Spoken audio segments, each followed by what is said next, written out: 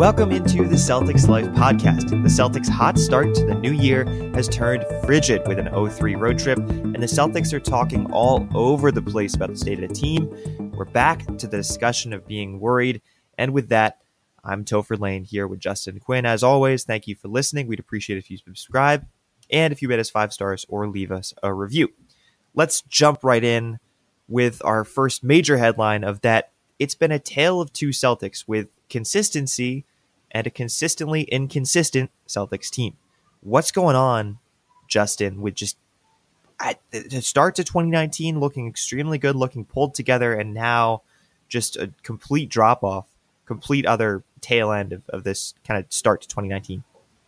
I have said more than a few times that people underestimate how important it is to be able to have someone in the room, in the locker room, who is able to balance egos on a team able to contend. And when you have a team as deep as the Boston Celtics are with talented players, someone like that is incredibly valuable. Now, we've seen a little bit of the kind of leadership that's needed from Marcus Smart and Marcus Morris, and we've seen Kyrie take a stab at it and it not go so great, which we're going to talk about shortly. But, looking back to, say, like the Doc Rivers era, you don't always have to have the guy who's good at doing that sort of thing as your coach like Doc Rivers was. But, you saw what happened to the team once they went their separate ways. It just basically imploded. And from what we heard later on, we heard that was kind of what the team was always on the precipice of teetering towards, but good stewardship kept those egos in check and people doing what they're supposed to do rather than what they think they can do. So I really think that is what the Celtics are really lacking, and they need to find that person or people internally, because it's not coming externally at this point in time. I don't think. We can talk about that more later also. What do you think? Well, I actually agree with everything you just said there, and I want to go back to something when Big Baby Davis, I think, was the one that was linked to or who was it that was linked to maybe signing a 10-day? I don't remember. I don't know. Oh, you're thinking of Perk. Yeah. I'm thinking of Perk. I don't know why I always confuse those two for no reason. I'm thinking of Perk. And he, like something like that. And maybe this goes back to what Kyrie was saying at the beginning of the year. We need that 10, 11-year veteran, or whatever the hell he was looking for there. But the Celtics need somebody to keep this stuff behind closed doors. I was talking to Mark about it last night, and we cannot keep coming out and talking and chattering and just going to the Boston press corps and saying, I'm really upset about this because, we need to be playing better, all this stuff. Pull a guy aside. Pull a guy like Terry Rozier aside if you're Kyrie Irving and say, hey, man, you're playing really selfish. We need you to do this better. Don't go to Jay King. Don't go to Adam Himmelsbach. Don't go to these guys and say, Terry really isn't, or the young guys just pointed straight, make it more broad so that it's not as, but these guys know that they're being called out, and there's no need to do this publicly. Like the best run that we've had, or the second best run that we've had, was after a behind closed doors player meeting or team meeting where, the press knew it happened. And so that was enough to hold the guys accountable, but nothing from that came out and was leaked, or at least said. It wasn't even leaked. It was said to the press. And every other situation, it's been Kyrie, or I think really Kyrie's the only guy who's calling people out. He's going out and he's talking to the press and he's saying, this is what's wrong with the team. And then he tries to back it up and defend himself and say like, I just love winning so much. I just want to win. And I know we're capable of winning a championship. We're not there yet. It's championship or bust. I don't care. You shouldn't be saying this stuff. Not to the press. Say it to your teammates. Be the leader in the locker room. Don't put on this facade of being a leader by talking to the press. Be a leader. Take the onus on yourself and say, I'm talking to the team. We're going to work on this. We need to do better. That's enough.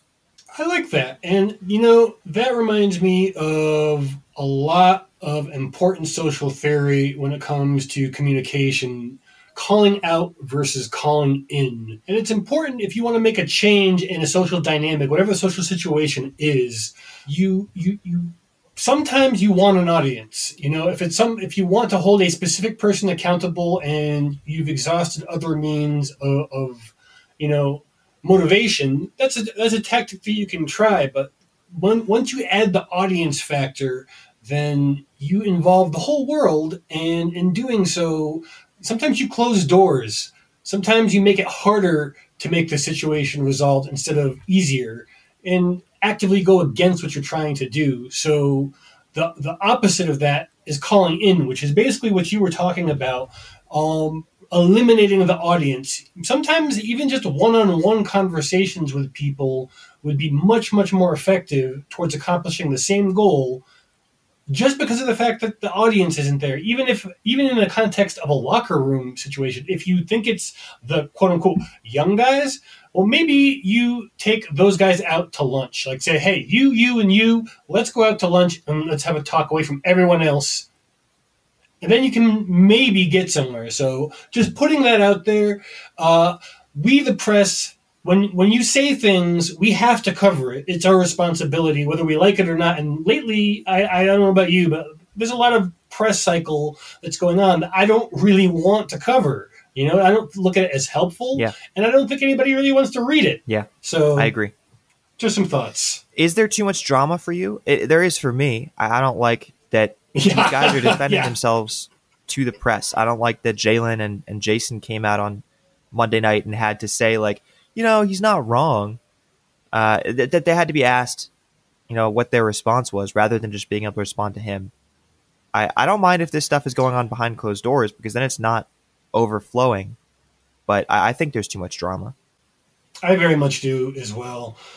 And, Terry piping up and saying that the team is too talented, using my listening skills as an anthropologist, what that says to me is I'm too talented for what they expect me to do. And I'm sorry, Terry. I believe that you are as talented as you think you are, and in the right situation, you can show that. But you are not in that situation, and everything you're doing is hurting your stock. Mm-hmm. Never mind the team. So, I mean, even from a selfish perspective, he's going to have to learn to put on the hard hat and deal with his contract situation. Strange. I don't know how I feel about this too talented quote. Yeah, it's basically just it's a not very subtle explanation to why he's been sucking, which is basically him thinking that he needs deference that is not earned. He has done great things for the Celtics, and he has been a great basketball player most of his career, but he is in a situation now where he has to learn how to fit into a team that he's on. He's not good enough, and he may not ever be good enough to force his way onto another team. Maybe he'll get there, but right now that is not his reality. And, the team may be very talented, but they're not too talented. They are too incommunicative. They need to find a way to work out the differences. Mm-hmm. I like Terry Rozier. I do. But he's been one of the most infuriating players for me this season. And his kind of defense of that the team is too talented was... I don't know if I took that as like an individual thing, because I agree there is a ton of talent, and I feel like sometimes it gets into the players' heads when they're just launching threes when they should be driving the open lane, or when there's a lot of different situations where they're like, no, I can do this, I can handle this on my own, and I think that the guys who play the best are the ones that are proving themselves. Brad Wanamaker most notably, and otherwise, I think these guys are like, we've got the accolades. Well, not necessarily the accolades, but we've got at least the rep. We have the standing and the belief that we're good among our peers and among the media and just the NBA. And I think that a lot of them are content with that, and so they're just playing the way that they want to play rather than playing as part of a team. So I don't mind the too talented belief, but using it as a defense is hard for me, especially when Terry himself is one of the more frustrating players, in that he is just playing really, really selfishly. And maybe I'm tunnel visioning on his like bad shots, and I'm not focusing on when he's playing well. That could be the case, because honestly, I don't remember the last time he played well, and maybe that's because I'm right. But I just have been so frustrated with how he has been just during the Brooklyn game. I was there, and he had one play where he kicked it to Jason Tatum. Tatum kicked it back to him, and he tried to go Kyrie with just fancy dribble moves and just stood in the same place, like doing it between the legs, behind the back, doing all this crazy fast dribbling. Congrats, you could dribble the basketball. And then he pulled a contested three as though he had lost his defender, or he like made his defender dizzy with these dribble moves, and then just bricks the three. It was a horrible shot. And that I think was when Brad pulled him because he didn't play a minute in the fourth quarter. And that's, lo and behold, when the Celtics wanted to run, when Brad Wanamaker spurred what was something like a 20-something point comeback. And weren't able to pull it off because we were down too much, because these guys had a miserable fourth quarter where no one was, or third quarter where no one was playing defense. And I just think that the team needs to lock down, play as a team, and actually focus on the fundamentals of basketball. Like, it's just unbelievable. Like, the talent is there. Get it. Play dirty. Play the way that you have to. Don't play the way that you want to. Don't play the talent like with tons of threes. Don't feel like you have to throw down really glamorous dunks. You have to make great dribble moves. Just get the play done. Get the ball into the bottom of the bucket. And they're not doing that, especially in the third quarter for whatever reason.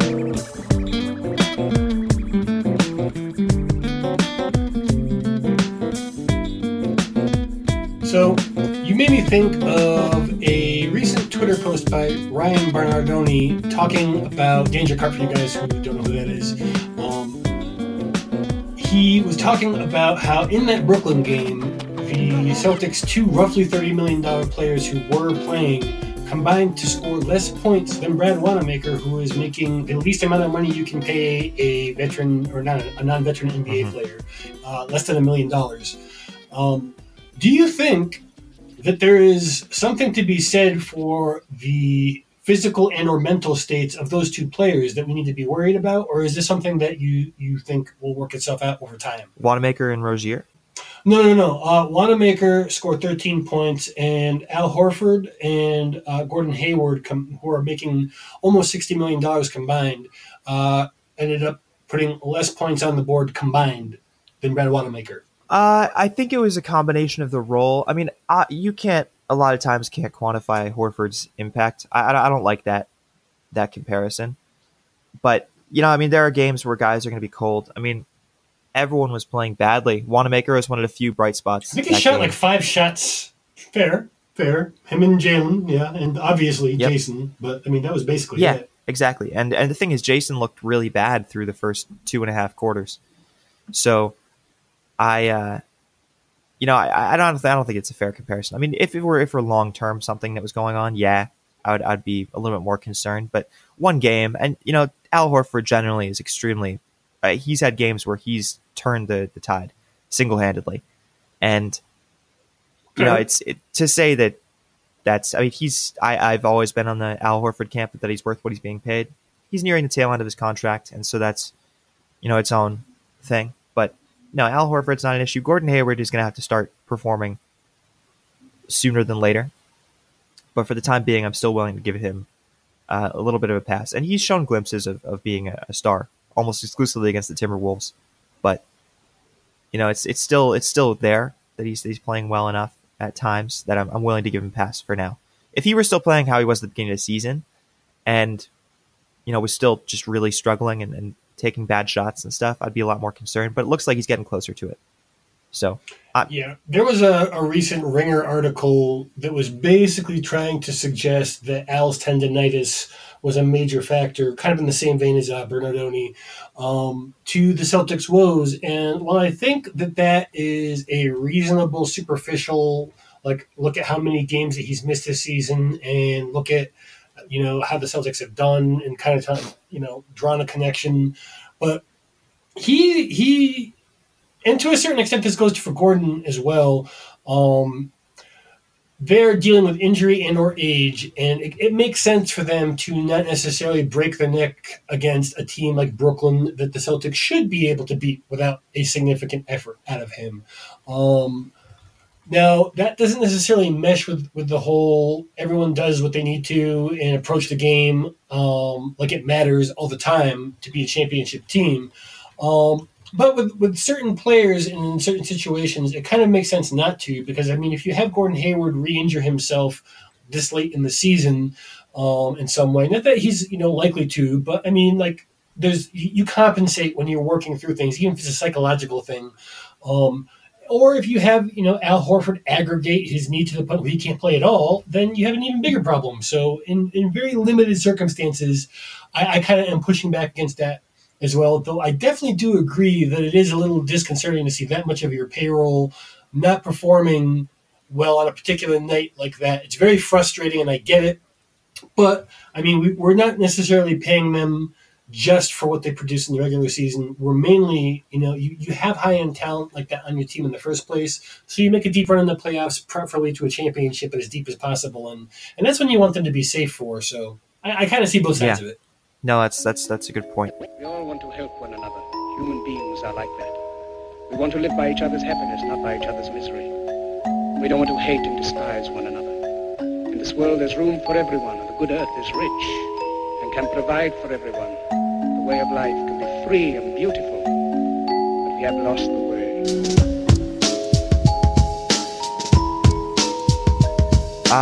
Let's kind of look at the games lately and kind of break down how we've been feeling. We had a pretty great stretch leading off 2019, and I think it culminated in the win over Indiana Pacers at home. And that's an important mark, is that it was at home. That Pacers game was an absolute blowout from really the end of the first quarter on. You could argue it was a blowout from tip on, but it was a really incredible game. Absolutely blew them out of the water. A team that's sitting in third in the East right now and playing good basketball. We then followed that up with 3 straight losses to Miami, a bad loss to Miami. Orlando, after leading by something like 14, and then Brooklyn with one of the worst third quarters that I've seen in a very, very long time. 44 points. Yeah, that was atrocious. All those games were atrocious and all in different ways. And some had bright spots in some regard. But it was just bad. Really, really, really bad. So what are your thoughts on kind of as you put it at the beginning of the pod, of consistently inconsistent that the Celtics have been? Well, whether inconsistent is consistently on the road. They are 1 of 6 over the last 7 road games and 10 of 13 for the season on the road. And to put that into perspective, if they were a West Coast team, they would be so far out of the playoffs, it would be advisable for them to tank at this point. That is how bad they would be. They would be somewhere around the 13th, 14th slot. I haven't looked at the standings today, but the last time I looked, it was the 14th slot with the road record. So that's a problem. And, as some of our readers have pointed out, a lot of that has to do with having a young roster because young players tend to play better at home. And that's true, but that doesn't erase the fact that we are a very bad team. Even if we are a very good team, I think we have like a 750-ish winning percentage at home. But, we are getting our seed at the end of the season based on our home record. We're getting it on our whole record, and based on how we're seeing how we're playing away, we really might want to start trying to climb the standings. Yeah, no, that's fair. And it's a 1-7 road record, 1-6 road record on the road last 7 games, 10-13 on the season.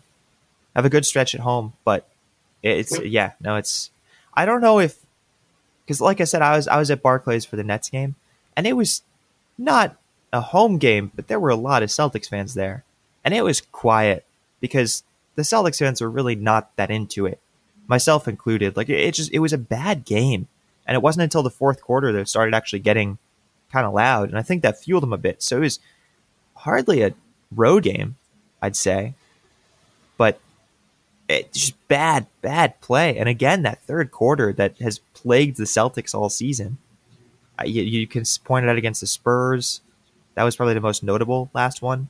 I think there was one other one that we lost with a just horrible third quarter. But for whatever reason, coming out of the half, just the Celtics are flat. And I don't get it.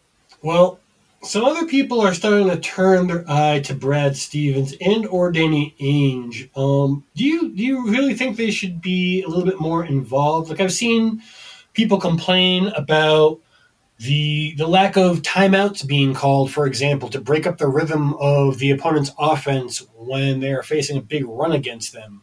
The lack of tinkering with the rotations when people are shooting us out of games or just generally playing poorly on one end of the ball, usually defense, particularly the second unit. Do you think that Brad and or Danny should be putting some pressure, making some moves, doing something, either in game or more generally, to address this? And if so, what do you think would be good? I think Brad does, and I point to Terry Rozier being benched for a lot of that game.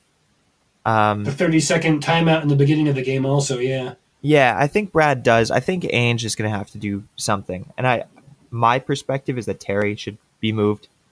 He's going to be gone at some point regardless, I believe. And so I think he just needs to... maybe he should have sold higher, but I don't think any of us wanted him to sell higher. I don't think he did either.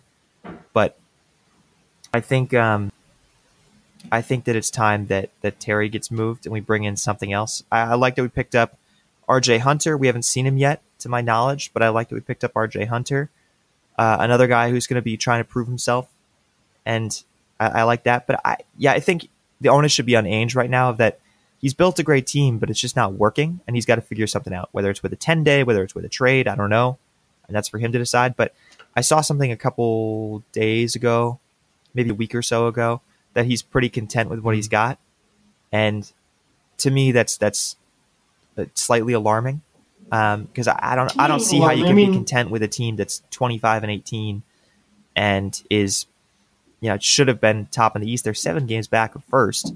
Granted, they play the Raptors on Wednesday night, but still, this is a team that at this point you're going to have to start looking. You're almost a month away from the trade deadline, and I haven't heard the Celtics linked in any legitimate conversations besides that they've been eyeing Anthony Davis for as long as I can remember Anthony Davis being in the NBA. So, I think right now Danny Ainge should be the one who's taking the most blame. I don't know if blame is the right word, but he should be the one who's under the target microscope. That's a good one. Yeah, I kind of agree with you. I mean, to a certain extent, there's a very limited amount of moves that can be made, in my opinion, where you aren't going to damage a summer pursuit of Anthony Davis, because we all know that Anthony Davis now would require a move of Kyrie Irving in the package. And that would really, in my opinion, hurt our ability to retain him long term, because, there goes one of the marquee pieces on the team in terms of someone he can play with that he would want to re-sign for. So that really limits the people out there that Danny could make a move for. If he makes a move for somebody, like there's been some rumbles that Marc Gasol is a potential target. And we've been over this before on the pod, you and I actually, about how difficult it would be to make it make sense in terms of what we have for contracts, as much as it might be interesting. Yeah. And then on the other end, we have like Dennis J. Smith reportedly being shopped to the point where he may no longer be able to stay in Dallas. So that might be able to give somebody, external a little bit of leverage. But he's kind of not that different from Terry Rozier in that he can be a little sulky. He's clearly clashing with a team like he's a superstar in Dallas, and he's definitely not. And as you pointed out in our conversations, the last time we traded a point guard who was a little headstrong at Dallas, it didn't go very well. So I don't think that's even an option. No. But I do think that if we do end up trading Terry Rozier, it's going to be for another point guard prospect who is kind of middle of the pack, looks to be a rotation guy with some upside to potentially be a starter with some years. And we might have to end up throwing a lesser first-round pick or some seconds or something like that into the package to get some years on someone, so that way we get some minutes without the expectation. And someone should talk to Terry Rozier's agent, because that guy could come from anywhere, and it might be on a team he doesn't want to end up on, and that can really limit his ability for the next several years of his career, because he's going to be a restricted free agent, whether he likes it or not. And that team might have the cap to re-sign him at any cost.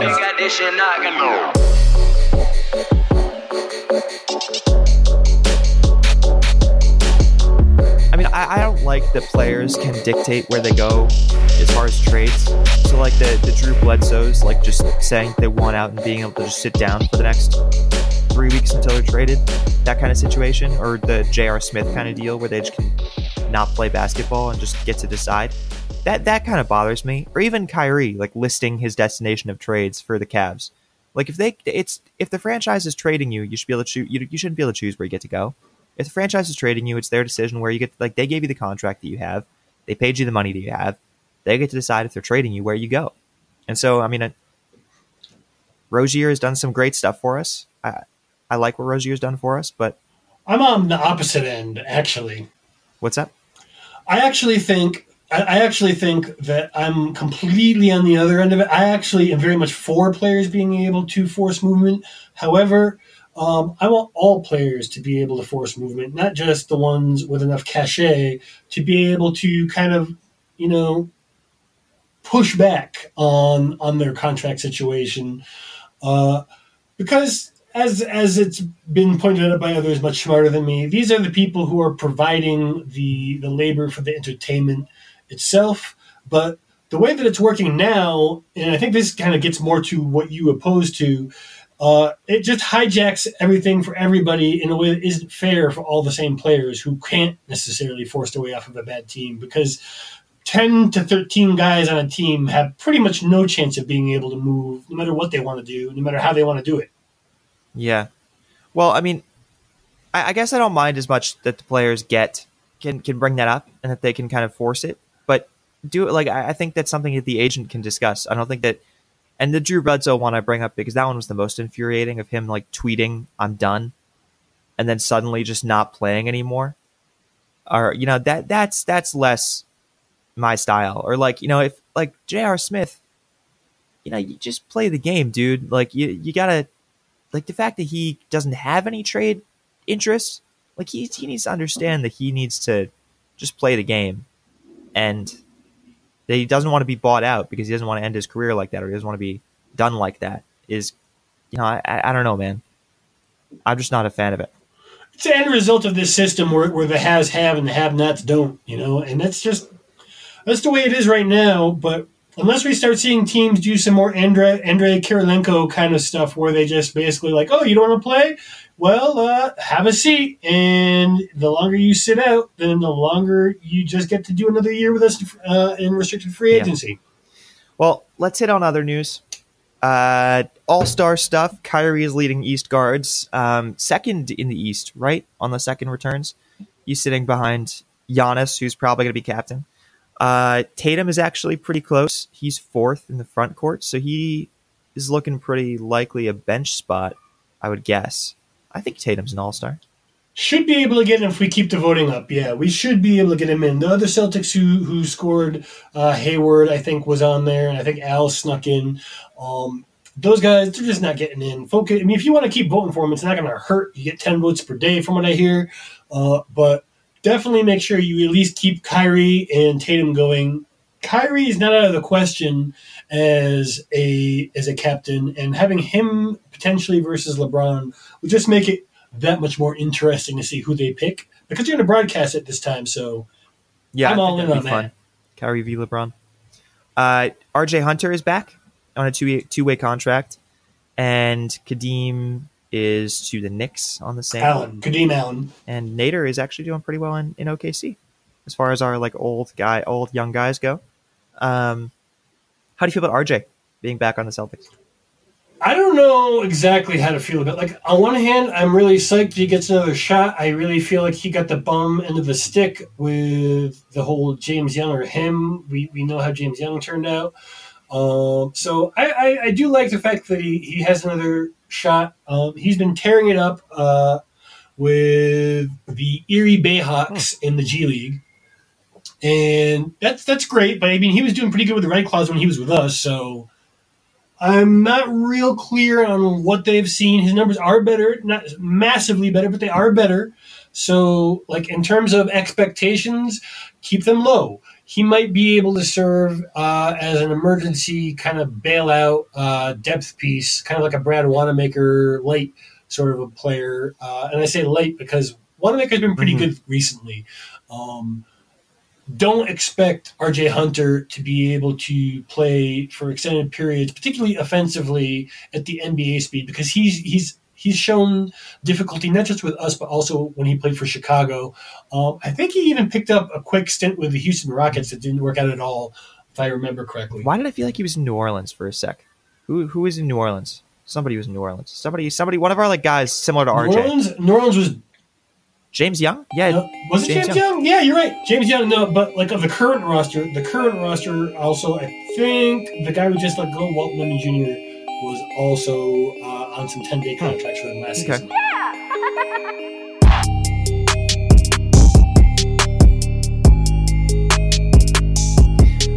Jason Tatum, after a career-high 34 points against the Nets, has some news and stuff. He was in Tom Brady's pump-up video that he made, which was interesting. And he's rocking his brand new self-lacing Nikes. The future is here versus Toronto on Wednesday. That's pretty cool. I like that he's immersing himself in Boston, hanging out with Tom Brady. That's cool. Go Pats. And Smart has achieved his New Year's resolution as prophesized by the Celtics Life podcast. And he's actually shooting league average from 3. He's batting .354. I can't believe it. Yeah. Yep. That's pretty exciting. I'm very happy, but I mean, like, honestly, if he keeps this up for the rest of the season, we will have basically signed a bargain of a deal with him. I mean, like, he's already worth every penny that he's getting. But Marcus Smart with a league average 3-pointer is like $18 to $20 million player, maybe more on an open market. It's a very, very, very useful player in terms of spacing. When you add that with his defense, I mean, like, granted, he's a very low volume shooter to hit those rates, but by God, let him keep shooting low numbers from deep. Yeah, no, it's because great. It's working. Big fan of it. Next week, we got Toronto on Wednesday or tonight, Memphis on Friday, both home games, and then Atlanta on Saturday on the road. Do you think that we continue our horrible road game stretch against the Hawks? Fair. No. I think there's only one road game, so that's not going to be too much to worry about, and it's the Hawks. I'm going to say that we drop the game to Toronto tonight, just because I know, but like I will until I see the cohesion. I'm Toronto's doing really well. They are down. Jonas Valanciunas. I always have trouble with his name. Too many syllables. I'm a doctor of anthropology, and syllables are tough for us. But Aaron Baines we don't could like be back words against Toronto.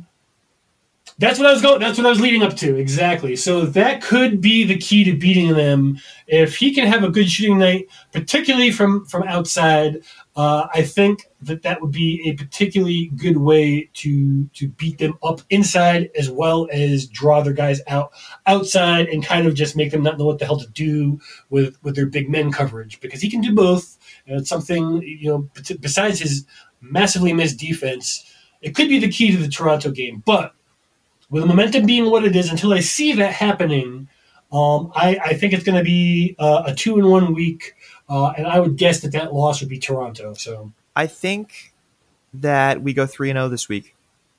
I think that the streakiness continues. I think we take Toronto. Obviously, that's a hard game, and then Memphis at home on Friday is whatever. I'm not worried about them, and then Atlanta should be. I mean, they're not a good team. They're one of the bottom dwellers in the East. So I think that we go out and handle them. I think that there's been enough kind of finger pointing and stuff. I think the team's going to come together for at least 3 games, as we've seen. So I'm not worried about this week. 2.5 game home stretch, if you count Atlanta as a potential home game for Al. Did spend a decade there. Of course we do. All right. Well, check out the links at the top of CelticsLife.com, where we have a huge variety of shirts and hoodies in our store, and you can even get tickets to the next game under that heading. You can find the pod on Whooshka, iTunes, Google Play, Stitcher, Spotify, and most podcatcher apps.